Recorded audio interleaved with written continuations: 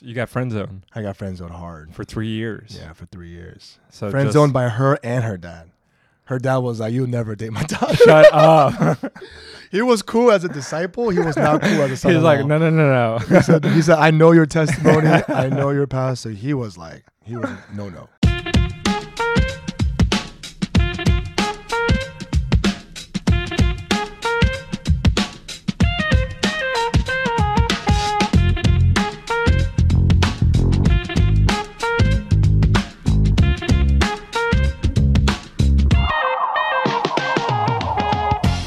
What's up, fam? This is JJ. We have a mini Man-sode Friday with my boy Will. Will's actually a good friend as well, so it was really fun to sit awkwardly 3 inches beside him on a couch where Kate usually sits. We usually don't have our guests in person, so it was a treat.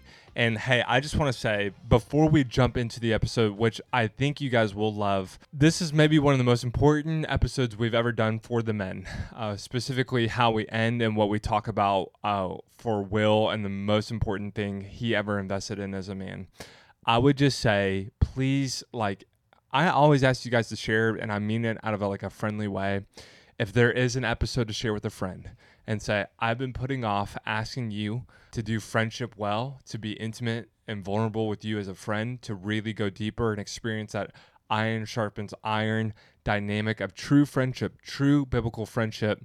Like, if you've been delaying that, like I did for years, just use this episode as maybe the starting point. You guys can talk about your dating life. You guys can talk about friendship. You guys can talk about where you are as far as like your history of friendship and where you've done it well, and maybe where you have not done it well. You'll see what I'm talking about with Will and his story and his male friendships, his guy community. So if you are a guy who has struggled to build that really, really awesome, not just like friendship where you guys joke around, you hang around each other, but you guys maybe don't get as vulnerable as you want, well, let this be the spark for some of those conversations.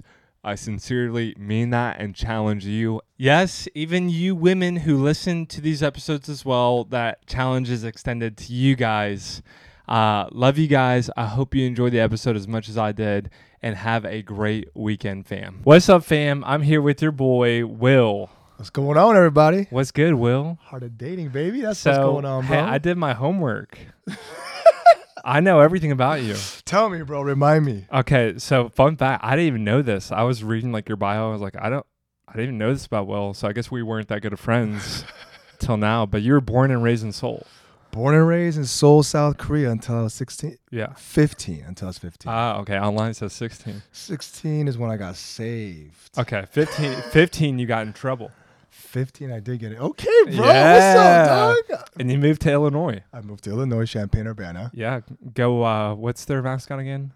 U of I? Illini. Fighting Illini. Fighting Illini, U of I, yeah. So you didn't go to... I didn't go to college there. My brother was at U of I. Okay. So I was in the middle, January of my sophomore year, I moved in with my brother. While he was at college? He was in university. When you were a teenager, you moved? I was a sophomore, second semester of sophomore year. I ran away from Korea. Dude, that's crazy. Yeah. Did you get shipped off or did you decide to go? Long story short, big troublemaker, sold drugs. Friends got caught with the drugs that I provided, and word got to me that I was getting set up, and I ran away. No way. Yeah. Dude, I had no idea. Yeah. So you got out of town literally before you got arrested. Yeah, bought a ticket. It's a long story, but bought a ticket. Mom and I left Korea. Dad stayed because he had to continue working. Yeah. And it was either Alaska or U of I, baby. My parents just wanted me to get away from anything that remotely looked like a city or might have trouble. So I remember having a talk like, do you want to go to Alaska or do you want to move in with your brother? What a decision to make at 16. You want to go to the middle of Illinois? I know, bro. Or Alaska. They're not too different from one another. Well, Champaign-Urbana is pretty middle of nowhere. Oh, yeah. It's just all you smell is manure, cow manure. Dude, I've been. Cornfields. Yeah. I went one time when the Cubs were in the World Series. In college, we visited, and I wore Dodger gear to the bar to piss everybody off. And I made the front page of their newspaper. Did you? At Champaign-Urbana? Yeah, Yeah. right before I got jumped. No. Because, U of I is Champaign-Urbana is like a university town. So, Dude, I'm like mind blown. And then you became a youth pastor 2 years after that. when I was 18. Yeah. So I got, I didn't grow up in church, but so my dad was a nominal Christian. Mom was a Buddhist. So we would visit church like growing up. So, Wow. So if I had to identify, I identified as a Christian, but a lot of doubts, a lot of questions. So I didn't start, when I moved to the States, I really started going to church because my mom missed kind of like that Korean immigrant community and culture. So she started to go to a Korean immigrant church. So I started going to church when I moved to Champaign-Urbana. Then I got saved. Like I had one of those stories. I mean, no, you can talk about it. I mean, it was February 8, 2006. I remember the date because it was an NBA dunk contest. It was a big day. Big day, baby. And then my mom forced me to go to church. The elder called my mom multiple times. And at the time, my mom wasn't even still a Christian. She didn't even identify as a Christian, but we just started going for Korean food, Korean culture, Korean language, community. So I'm forced to go to church that night. And I had one of those encounters, dude. I was in the back row, came late. The pastor was preaching, and it was a guest speaker. And that guest speaker is now my father-in-law. I know, can't make this up, bro. So, crazy. I know, it's wild, dude. But he guest spoke, preached the gospel, and at the end of the service, I was crying without exaggeration, probably for like an hour and a half, 2 hours, constantly, like because I was just under the conviction of my sins. I felt his love, and then I became a youth pastor 2 years after that, bro.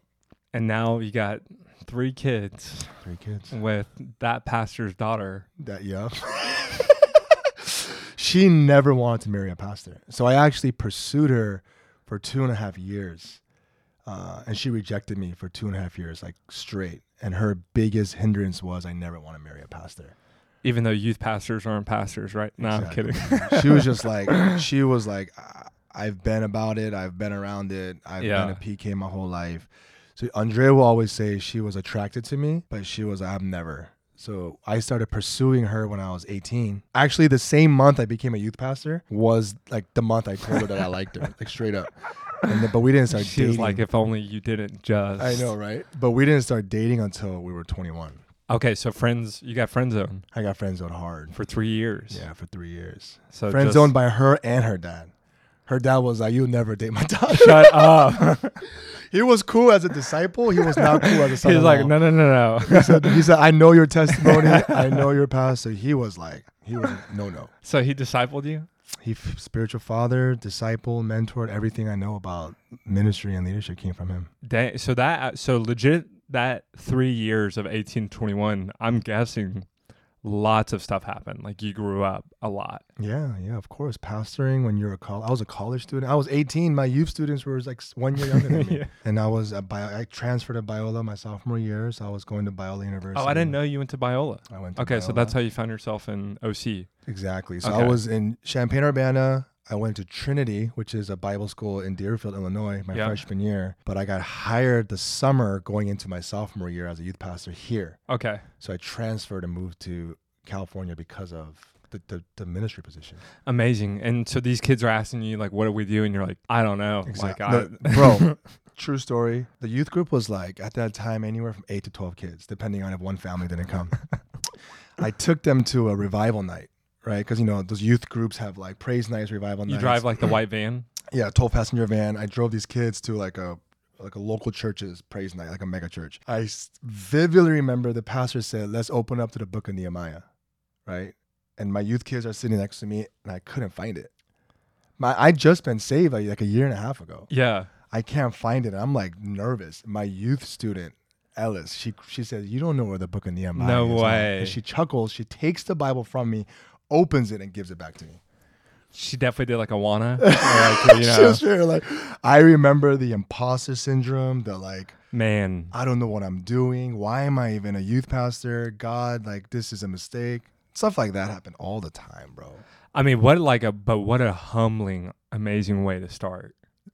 I guess. like, no, I mean, just think about like that rocket ship of experience and maturity. Bro. Like, lots of us have to grow, but sometimes I would assume like you find yourself in an accelerated season of growth. Absolutely. Like you put yourself in a situation where you had to grow, or else Absolutely. you're gonna get fired. The swim or drown. Yeah. That was definitely my experience. Okay, so today we'll talk more about like singleness, like your story. So did you guys get engaged at 21, or you guys started dating at 21? We got engaged. We got married 24, turning 25. Okay. So we were 24. It was April. I turned 25 in that June. So when people are criticizing the pastors who got married at youth camp at 19, you can kind of say, yeah, like I agree. No, we dated like 3.5 years, engaged a year and a half. Yeah. Yes, we were together for some time before we got married. So, but okay, and this is just actually a side question, not even on the notes. I notice that a lot of times singles prefer to hear from singles who know what the wait is like. Of course. You still think, though, obviously there's a lot of credit and experience from someone who's married, even though they might have been married, 10, 20 years and dating and engaged at 21, right? Like your fellow ministers and pastors, there's still tons of value from listening to them talking about singleness and dating. Well, I think different individuals have different angles and maybe different perspectives to add value, right? For example, I wasn't single for an extended period of time, like someone maybe in their 30s or 40s right now. So maybe I may not be able to relate on that level, right? But on another level, there were certain things that I think I did do prior to or I regret that I wish I did more of before I got married or before I started seeing my wife. So I really feel like it's all about eating the meat and throwing out the bones, right? I might not on some empathetic level, or someone listening may be able to feel understood in certain areas of the struggles. Yes. But there may be other areas where they're, oh yeah, I didn't think about this way. I could learn from this angle. Yes. I didn't even consider that, right? So right. So like the lack of experience of that long 20-year waiting doesn't necessarily disqualify someone from teaching, which I think most everybody has that. Yeah. And, would you just call it like humility to be able to learn from someone who maybe they don't look like you, they don't have the same experience as you, but they have wisdom in teaching. Of course. So out of humility, you just say. And I also feel like, at least when I was single, I learned a lot, not just from single people, but I learned from observing healthy married people. Yes. Because it gives me an image or a picture of what I hope I can be in the future, right? Yeah. So even though I might not be able to relate to them in this moment because they're not single, but they've been an inspiration for me. Like, wow, their marriage is so healthy. He or she is healthy. Like, what have they done in their personal lives and their relational lives? And it gives me almost like a pathway of, wow, if I could implement some of those things, maybe I might be able to one day have a healthy marriage and relationship. Dude, totally. So that's not quite discipleship, right? As you would define it, or boy Grant would define it, right? That's not like life on life, but you would find yourself. So you were single till 25, roughly. So would you say that was one of the most important things for you, is not just being around other single guys, but actually being around married men, healthy relationship? Because you didn't really have healthy Christian kingdom marriage until maybe you were discipled by Andrea's dad and maybe other couples. Like, what is the importance of being around and observing healthy, godly marriage? Well, I think everyone needs like a picture or a vision or an image to aspire to, right? So when you're around healthy couples, it gives you like an inspiration and a hope that one day maybe I could be healthy enough, or maybe one day I could be godly enough and I could be sacrificial enough to love the way this man does, right?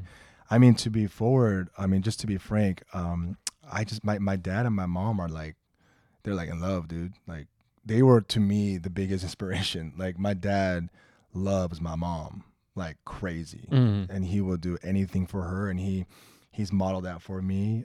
For me, a lot of it even just came from books. I just read books on like the disciplines of a godly man. I read Tim Keller's book on the meaning of marriage. I read Gary Chapman. I was reading those things up on my own too, right? So for me, it's just, I think exposure is key. So just being around godly people, being around, going to places where you learn from experts. Those are all just wins. You know? So, but like from age 20 to 25, were you always like that ready and wanting to invest in yourself and even just read books like that? Like, Bro, what I'll be even frank drove? with you, dude. I'll be frank with you. I don't know if this is gonna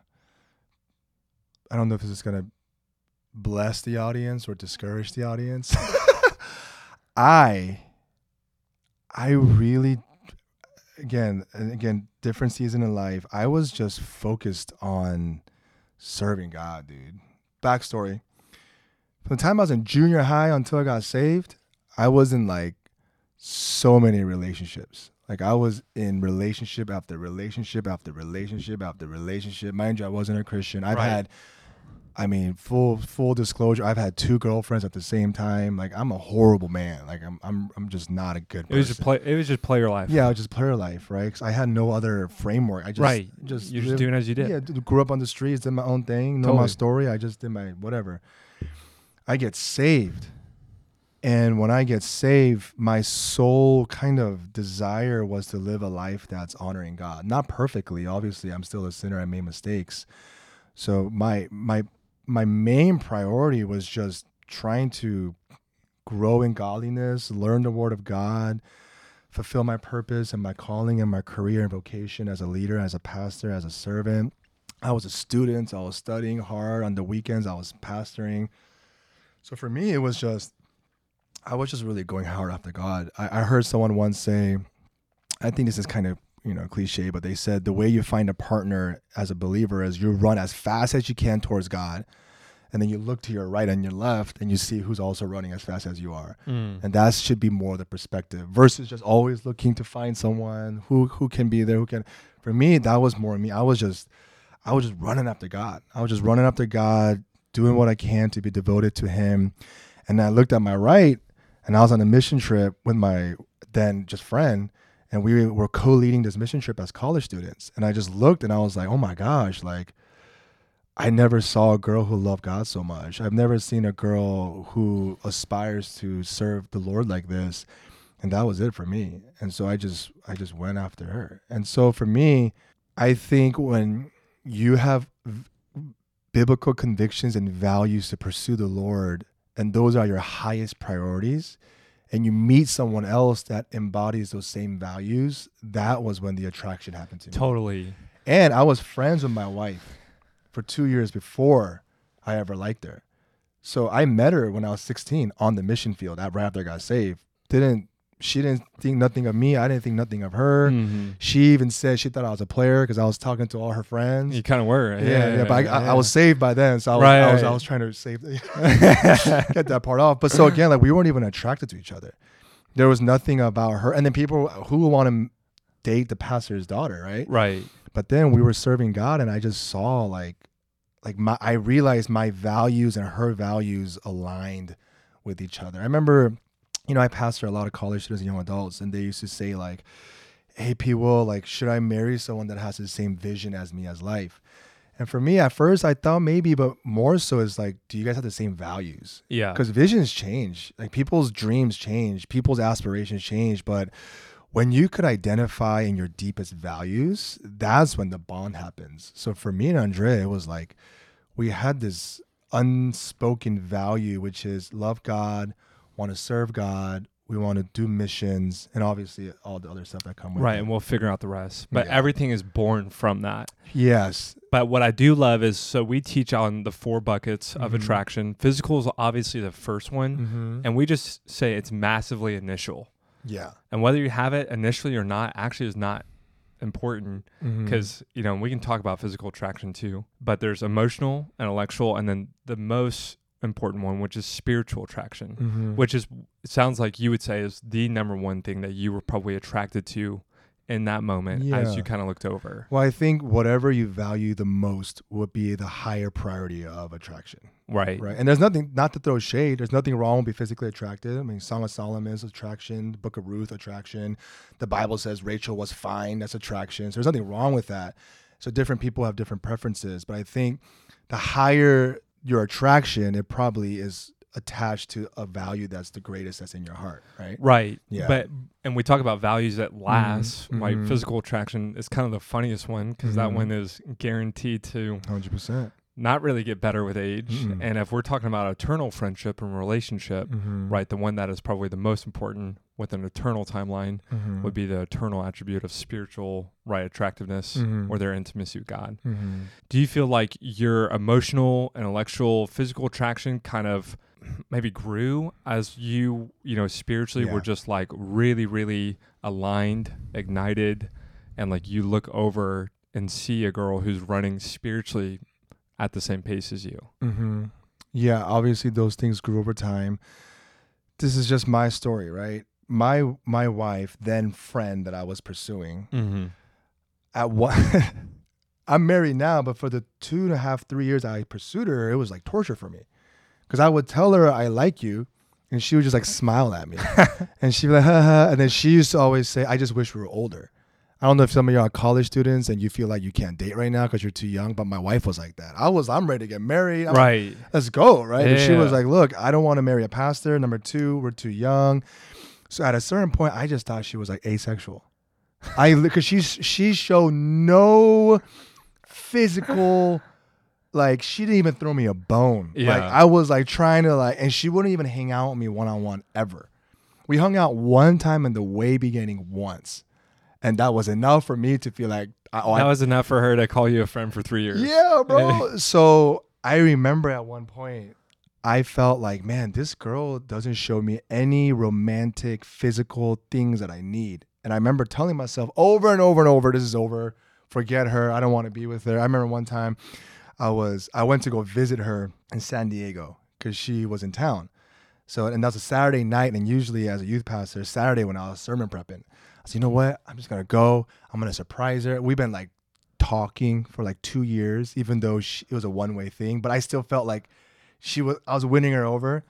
So I surprised her and show up in front of her door in San Diego without even telling her, thinking she would at least go out to get coffee. Yeah, power play. She literally just said, I'm not going to go out. And her cousins were at her house, 2 female cousins, 2 girls, and they were like laughing at me.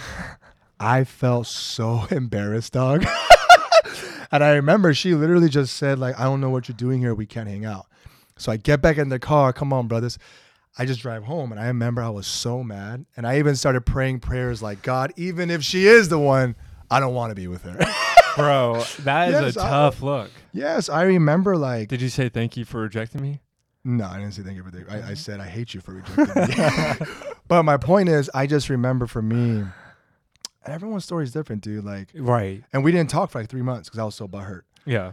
But anytime I don't want to say I prayed, but I just loved her, dude. I don't know what else to say. Like, people ask me like, yo, people, I heard your story. I'm just going to keep going after this girl. I'm like, yo, that's different. There's a difference between like stalking someone, like chill out. Right? But for me, it was just like, I just really wanted to be with her. I never heard an audible voice of God. I just was like, there was something that started spiritually. And as we were talking, there was also like this emotional connection. Yeah. And then obviously I found her physically attractive and I just kept at it. I mean, dude, this is great. And I love that you like to clarify, not just for, the person who might hear this and be like, all right, like if it worked for him, it can work for me. I just need to be patient and faithful. And I would say, though, I do think guys give up more now than they used to in the past. How so?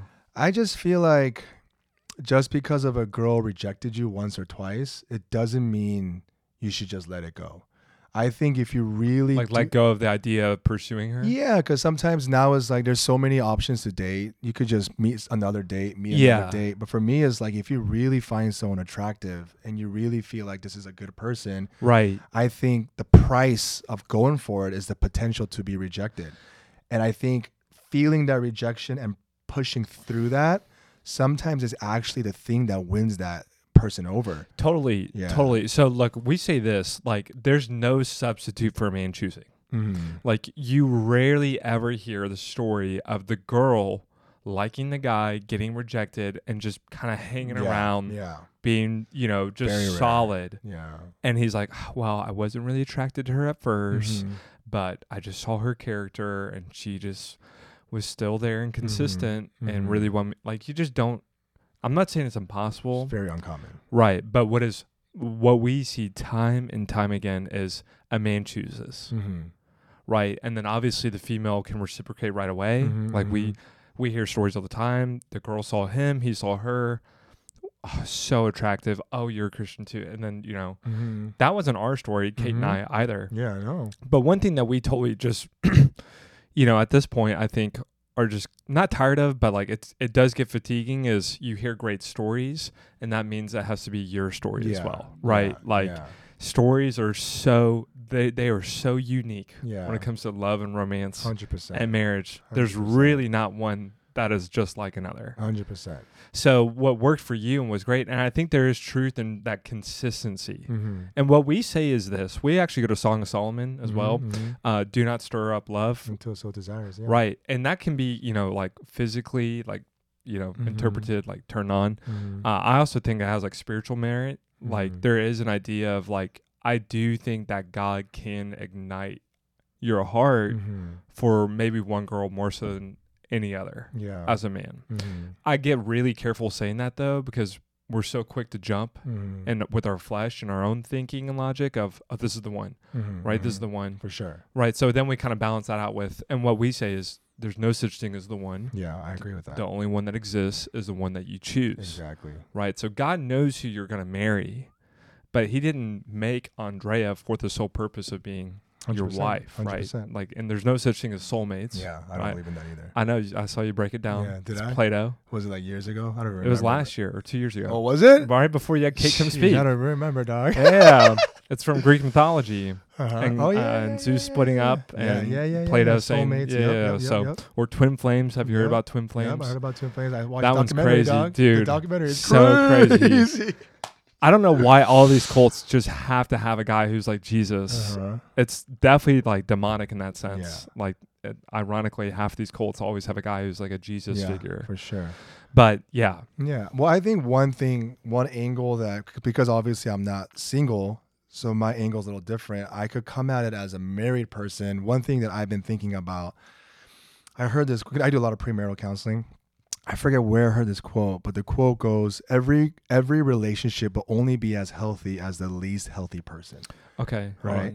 Every relationship will only be as healthy as the least healthy person. Oh, okay. That's like the baseline. Yeah. So instead of you thinking that the relationship dynamics, whoever's the healthiest, it will actually come down. Totally. Right? Because brokenness and trauma and pain and sin actually brings the other person down to what you're experiencing. Yes. So one thing that I wish I've done more of, and I'm still working on, is my own personal journey of healing. I remember when I was single, I was talking to a mentor of mine, married guy, and I said, hey, what's the difference between when you're single and you're married? Something like that. I don't remember an exact question, but I remember his answer.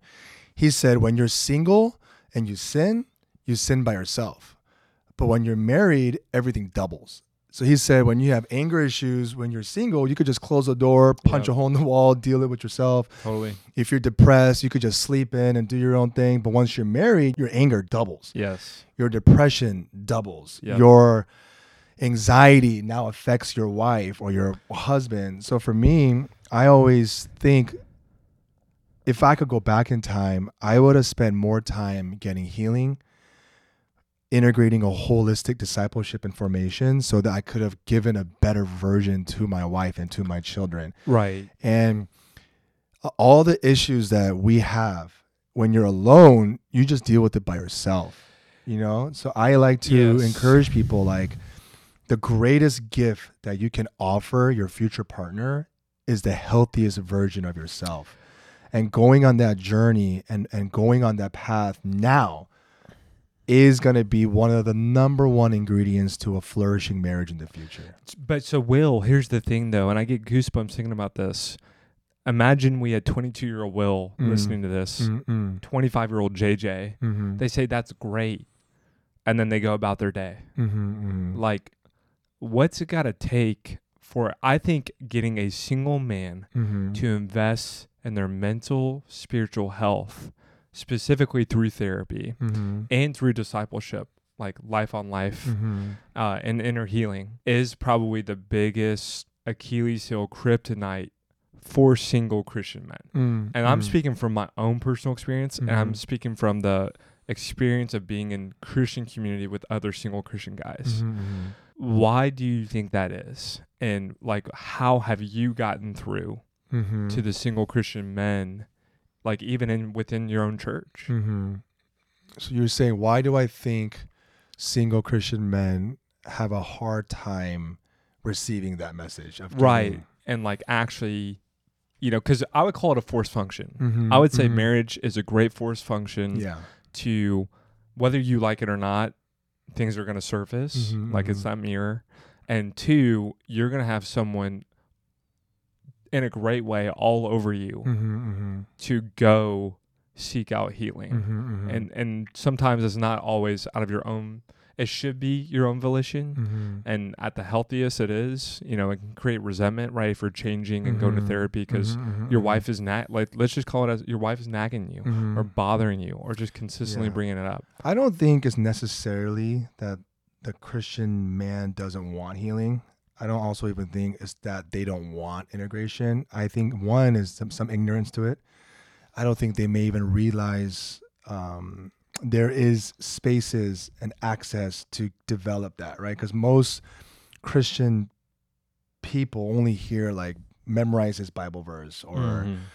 do the Christian thing. And maybe more than that, they just need more access to understand there's a fuller theology. So for me, I've learned that the guys want it. They're hungry for it. They're Okay. thirsting for it. And what they're looking for is a pastor or a ministry like Heart of Dating that actually has the resources, that has the practical tips with the theological foundation, with avenues to give them resources and platforms to get the healing that they need. So I actually think they want it. I actually think they need it. And I actually think it's when they get in exposure to sermon series or exposure to ministries. I mean, when you and Kate came to our church, there are people in my church that were freaking out. I had no idea they knew who you guys were. And my stock went up, bro. They were like, you're friends with them? They were like, oh my gosh, is that Kate and JJ Heart of Dating? Yeah, because I think they want it. So I think as a pastor, what I did was give them exposure. Yeah. Like, hey, we're going to take a month to talk about singleness. We're going to take a month to talk about trauma. We're Yeah. going to take a month to talk about relationships and coping mechanisms and mental health and how the Bible is a holistic Bible, the book of Psalms and Proverbs, all mental health. So I think more than anything, what worked for me was first, I had to give them exposure. And then I had to model it as a pastor. My wife and I had to model vulnerability, relational struggles. And then I have to pastor them through conflict. So oftentimes your conflict with your roommates and your conflict with your friends is preparation for your conflict with your spouse. Yeah. And if you don't know how to do conflict resolution or with your roommates, your friends, your coworkers, your boss, that might be the reason why you haven't found someone, a significant other to do that with, because everything is preparation and training for what's to come. Yeah. Yeah. I mean, 100%. We say marriage is just friendship on fire. But if you're not doing true friendship well in singleness, you're not going to magically do it well 100%. in marriage. 100%. But part of that is being able to be vulnerable, Mm-hmm. to be honest with one another, to be able to receive feedback, Mm-hmm. to have the space where you can say, hey, Will, I love you. One thing we say is it's easy to be honest about something. Mm-hmm. It's hard to be honest with each other, Mm-hmm. right? Like Mm-hmm. it's very easy for me to complain to you about something somebody did to me. Mm-hmm. Mm-hmm. It's very hard for me to look you in the eyes and say, hey, Will, I love you. And because I love you, there's something I would love to talk to you about, about, your character or what I've seen or the word, the language, Yeah, 100%. how you treated this girl. 100%. Right. So, and then you talk a lot about kind of showing, like, don't just talk about it, be about it. Mm-hmm. So you feel like that comes through doing like life Monday through Saturday with your congregation, with your community, and showing them like, I love that idea of, we call it like finding like a godly king and queen couple, like a couple that you really admire. Because I can remember being around that godly king and queen and seeing them do conflict for the first time, and seeing him, he raised his voice slightly. The guy I'm thinking of, he raised his voice like slightly aggressively, and they duked it out. And he came back 5 minutes later in front of everyone, not to show off, but literally, hey babe, I raised my voice and got aggressive with you. I'm so sorry. 100%. Bro, my wife and I work together. Right. We have a staff meeting together. Yeah. Like we lead these meetings and there's moments, and you will know when you work with your partner, like you fight. Yeah. You get frustrated. And sometimes like our staff, we're having this moment where you could just tell it's kind of tense. Yes. And like we don't even realize, or my wife realizes, I don't even realize that it's getting like that. And I have to pause, and our staff like kind of like, what just happened? Like we just went to a staff meeting to like watching your guys' private conversation. And we have to be like, hey guys, we're so sorry. We're still figuring out how a husband and wife works together. Yeah. If that made you guys feel uncomfortable, like let us know. I mean, it's life on life together, dude. And my wife and I, I'm all about leading from weakness, leading in vulnerability, leading with transparency, leading with authenticity. I was just talking about this recently, right? I think as leaders or as just people, the temptation is to be special, right? But the invitation is to be normal, is to be weak. And when we're vulnerable and when we're weak, that people can connect to us, that people can relate to us, right? So for me, it's all about just being honest, dude. I saw that clip, by the way. Yeah. Just be normal. Just be normal, dude. Yeah, just be normal. Like even like when I see like these wedding, like marriage gurus, and they look perfect, and all they talk about is like our marriage is this, and I'm just like, dude, they're lying. Right. Like just don't even, just turn it off. Yeah. Like I will listen to a couple that starts off with, hey, we got into a fight like yesterday. I'm okay. Yeah, I could respect that. Right. About the dumbest thing. Yeah. Right. Yeah. So no, but ours are on Zoom, and we have those moments. And I would tell you, if we pulled up our employees from Heart of Dating right now on this podcast and asked them what they probably love most about working at Heart of Dating, they would probably say one of their favorite things is seeing Kate and I work through disagreements and conflicts or different ideas in front of them in a healthy way. 100%. And we do the same thing when that Zoom camera is off, right? As much as possible. And I think it's impossible to do without safe space. 100%. I would say I think men have to be shown what it looks like to be emotionally healthy. And they have to experience safe space. Absolutely. And you know, and I love how you corrected that assumption of like, why are men not doing it? You know, they want it. And the second a single man experiences safe space 100%. And vulnerability, 100%. He's gonna want it. Yeah. He's gonna want it. Yeah. Do you feel like you had that as a single man with your brothers in the church, or was that something that you kind of had to work, grow, challenge yourself into? No, I had that, dude. I was fortunate enough that I just spontaneously, with 4 of the guy friends, we were all at Biola and Talbot. We met every week for 7 years. Wow. Yeah, we met every week, even after I got married for a couple more years, until I ended up moving overseas for a period of my life with my wife. We met every week for about 2 hours for 7 years. And we started every week by going around and confessing sins, confessing any problems that guys typically struggle with, share prayer requests. And we would share for about an hour, and then we would pray for each other for about almost like 30 or 45 minutes. And I did that every single week for 7 years. And those guys were my groomsmen, and I still talk to them all the time. Would you be the man you are today without that? Oh, no way. Would dude. you say that would probably be the number one? Oh my gosh, that was my safe space. That was when I wasn't a pastor. Yeah. That was when I wasn't a leader. That was when I wasn't the societal pressure of what it means to be a godly man. Right. I was Will, who was insecure, who was still struggling, who was still questioning, who was still doubting, who was preaching on the weekends, but still doubting my own success and my own faith. So in that space, I would say, hey guys, I'm angry about this, or hey guys, I watched this, or hey guys, I'm struggling with this. And we would pray for each other. 7 years, dude, every week. Okay, so here's the last question. Have you read Emotionally Healthy Spirituality? Of course I've read all those books. So good. Yeah. All of them. All of them, baby. Literally, I'm not joking though. I mean, I believe it. Yeah. The iceberg. The top 20%, which is kind of what we get in that, weekly group. Yeah. Where I wouldn't even call them friends because you've seen them, because you have to see them, and you guys don't see each other outside of community group, right? How long did it take for you guys to kind of break through that 20% surface level and develop that? It takes it takes at least a year or two, man, for you to just feel like you can actually, like, I feel like the level of vulnerability is dependent on how safe you feel, right? So you could try to be vulnerable, but until you actually feel like, hey, I'm not going to be thrown away. Yeah. I'm not going to be judged. I'm not going to be whatever, right?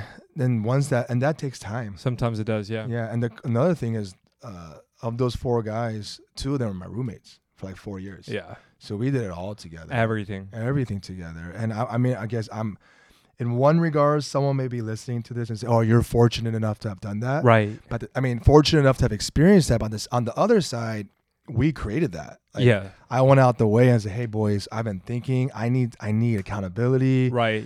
Would you guys be down to meet every week? Because relationships and friendships, think about this, by nature, by flesh, drift. Yeah, 100%. That's why having that takes one word: intentionality. Yeah, absolutely. So that is still my lifeline. We're in a chat.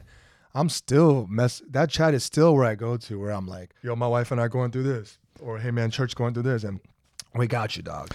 So would you say, like, last piece of advice for any single guy listening would be find safe space with other men? 100,000%. Yeah. I think without that, it'll be hard to do the deep inner work. Yeah. Amen. Well, Will, thank you so much, bro. Yeah, man. I don't know if we asked a single question that was on the notes, but hope you guys, I mean, that was amazing. Thank you so much. Yeah, thanks for having me. And before I let you go, I just want to say I actually respect and admire you so much. Thanks, from the second I've met you, you've only led with that authentic, I wouldn't say normal, it's actually presentation of my weak self, and which magnifies Christ in your life all the more. And you had a clip the other day and you're just like, man, before I get up and speak, if I don't lead with love, I don't want to lead. And so I just want to, like, say, I totally respect and affirm and see Christ's love through you. And that's probably the greatest compliment I could ever give another guy. So, yeah. Thanks, bro. I appreciate it. I love you, bro. Love you too, dog. Thanks so much. Thanks for having me on, dude. Amen. Let's go.